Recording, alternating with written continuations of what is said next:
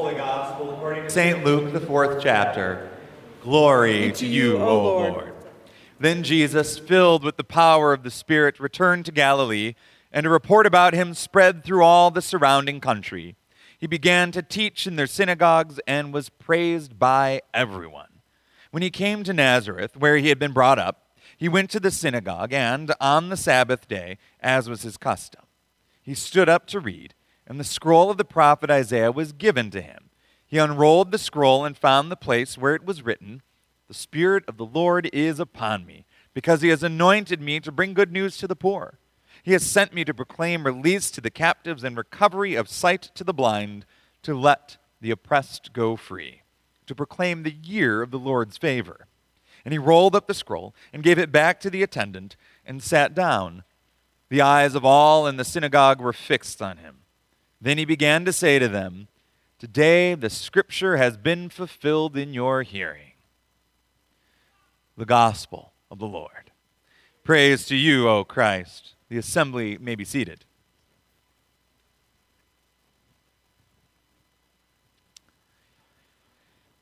And may the words of my mouth and the meditations of my heart be acceptable to you, O Lord, our rock and our Redeemer. Amen. New year, new me. Right? This is that time of year where we start off and we have all of these goals that we set up for ourselves, these resolutions to do things we've never been able to do before, or not do them, as it turns out. Because for every year for the past decade plus, I've always had the same resolution, that in the course of the year, I am going to read the entirety of the Bible from cover to cover by sticking to a daily reading plan. You want to know how many days I made it this year? 3. 3 days, and I'm already off the plan. I have good intentions, but as I've come to realize as a pastor, my intentions don't always lead to results. And what I have also come to realize is that as a pastor, I have sort of an interesting relationship with Scripture, right? People assume because I'm a pastor, I must have memorized the Bible cover to cover, when truthfully speaking, I barely have memorized any portions of it, right? But I, at the same time, am really good at recognizing Scripture, particularly when Scripture is being abused or used incorrectly theologically. Now, recently I saw a mug that I do need to adorn my new office, and it said this: "I can do all things through verses taken out of context," which truly is sort of a gift these days, it would seem. We can do all things if you read the Bible the way you want to. And on the flip side, too, it's this weird place I find myself. I read and reflect on Scripture really almost on a daily basis.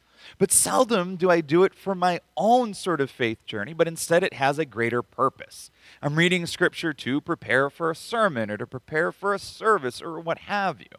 Seldom am I doing it for my own sort of in growth and education. And that, of course, is a difficult and troubling thing that I'm trying to work on personally.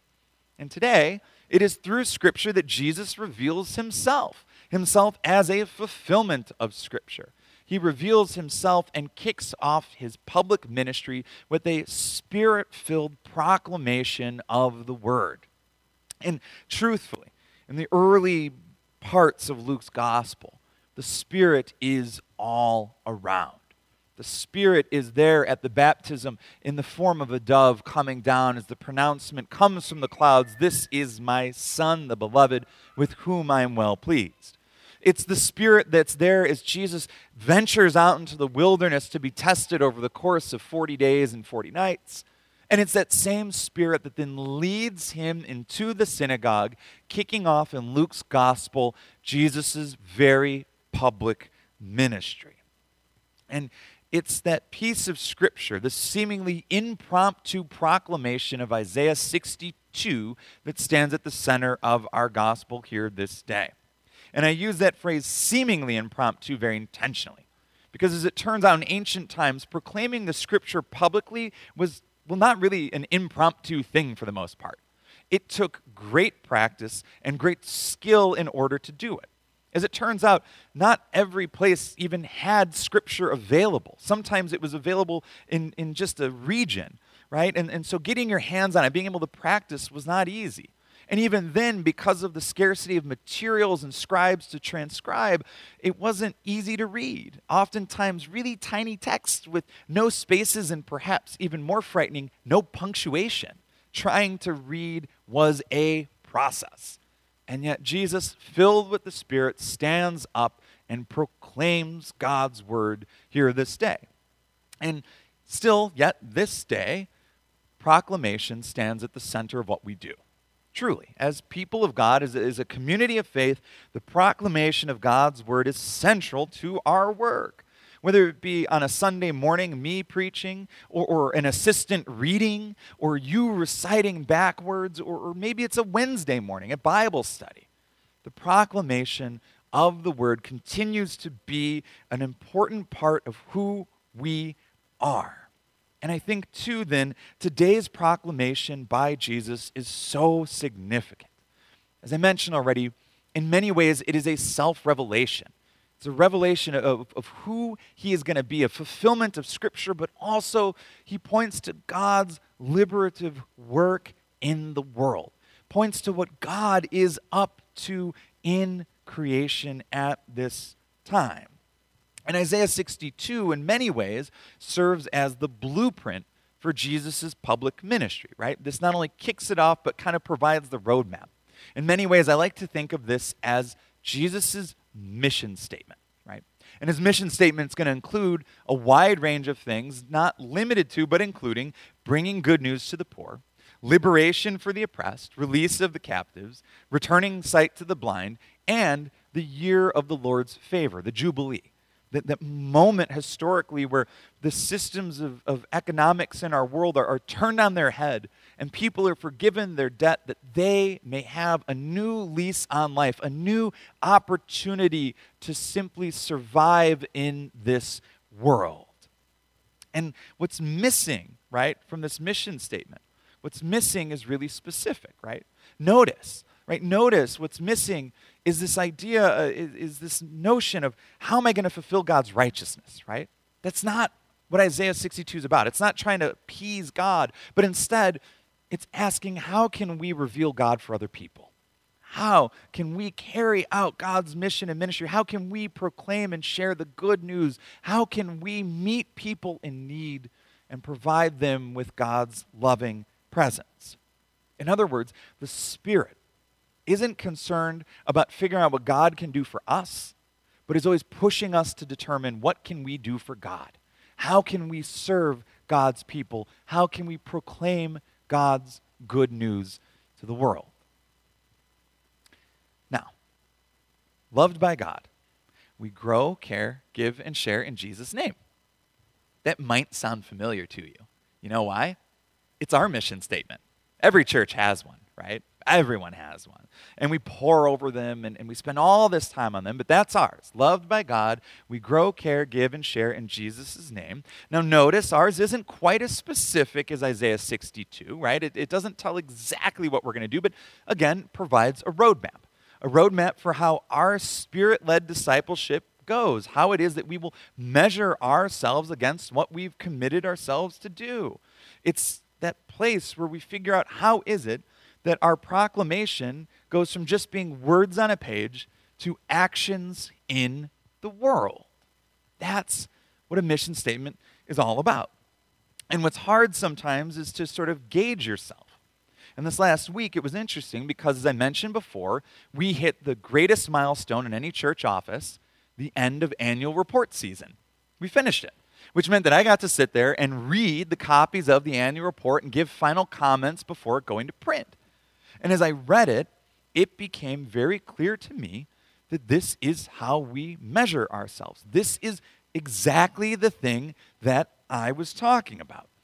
Reading through, it became clear that we are moving with the Spirit in new and creative directions. That proclamation of the word is no longer confined to physical attendance in a space, but can happen in all spaces, across all time, across the country. That we have found new and creative ways to proclaim God's good news that is more accessible and more inclusive than it's ever been before. As I look through it, I also am stunned once more to see just how generous our congregation is. how it is that we're so apt to give of our time and talents and sure resources to continue to support the mission and ministry of this congregation, to do the things we say we're going to do. It is remarkable to me to see how it is that we all pull together from what we have, and collectively what we have is always not even just enough, but it's abundance. It's more than we could ever need to do the work that we seek to do. And then it's that spirit of compassion. It's that commitment to be more inclusive, to be more advocates, to be in solidarity with people who in our world are oppressed. The last few years, we've spent plenty of time in book groups reading about how racism affects our lives, our faith, and our country. But now it's this renewed vigor to want to go and become anti-racist, to take steps in the days and months and years to come to seek out ways to participate in that vital work. And it's realizing, too, that sometimes saying all are welcome for the people who've already come into the church isn't good enough. Sometimes it means you got to unfurl the banners outside on the porch, literally, to ensure that all people in the community realize that not only are they welcome here, but they are invited here.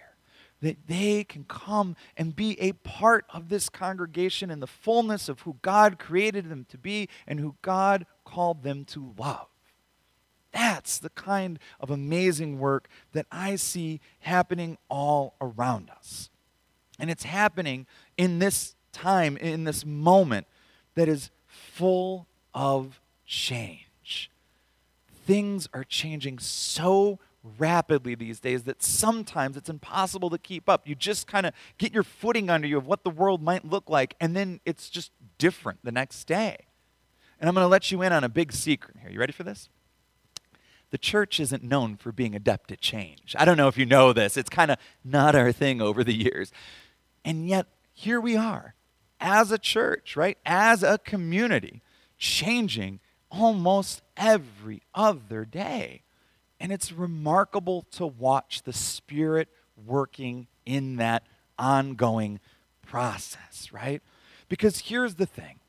Today, Jesus ends his proclamation of Scripture by saying, "In this promise has been fulfilled."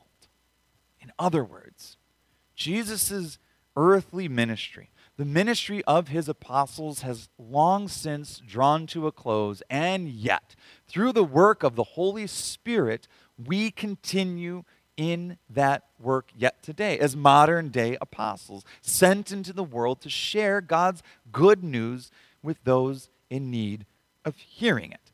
Because truthfully, our good news is worth hearing. It's worth sharing. It's worth living. And so, as we enter into this new year, right, as we enter into this new space, as we talk about budgets and as we reflect on what we did last year, here is my hope for this community as the pastor called to serve in this place alongside of you. My hope is this. It's not that you all memorize our mission statement, right? I don't care. Memorize it, don't. It doesn't bother me. What I'm actually more concerned about is, do you live it out, right? And I think that's the key for us. It's the key to being faithful. It's one thing to read Scripture, and it's one thing to say things, but it's another thing to live those things out. And I think that's what I appreciate so much about Jesus' proclamation of Isaiah here this day, is that the things that he says are going to happen are the very things that he does. And in doing those things, he reveals the fullness of God's glory, God's grace, and God's hope for the kingdom to come, just as we do the same here. So in the year ahead, I pray that together we can carry out our mission, not just through proclamation of our mouths, but through our hands, our feet, and our bodies in service to the world around us. Thanks be to God. Amen.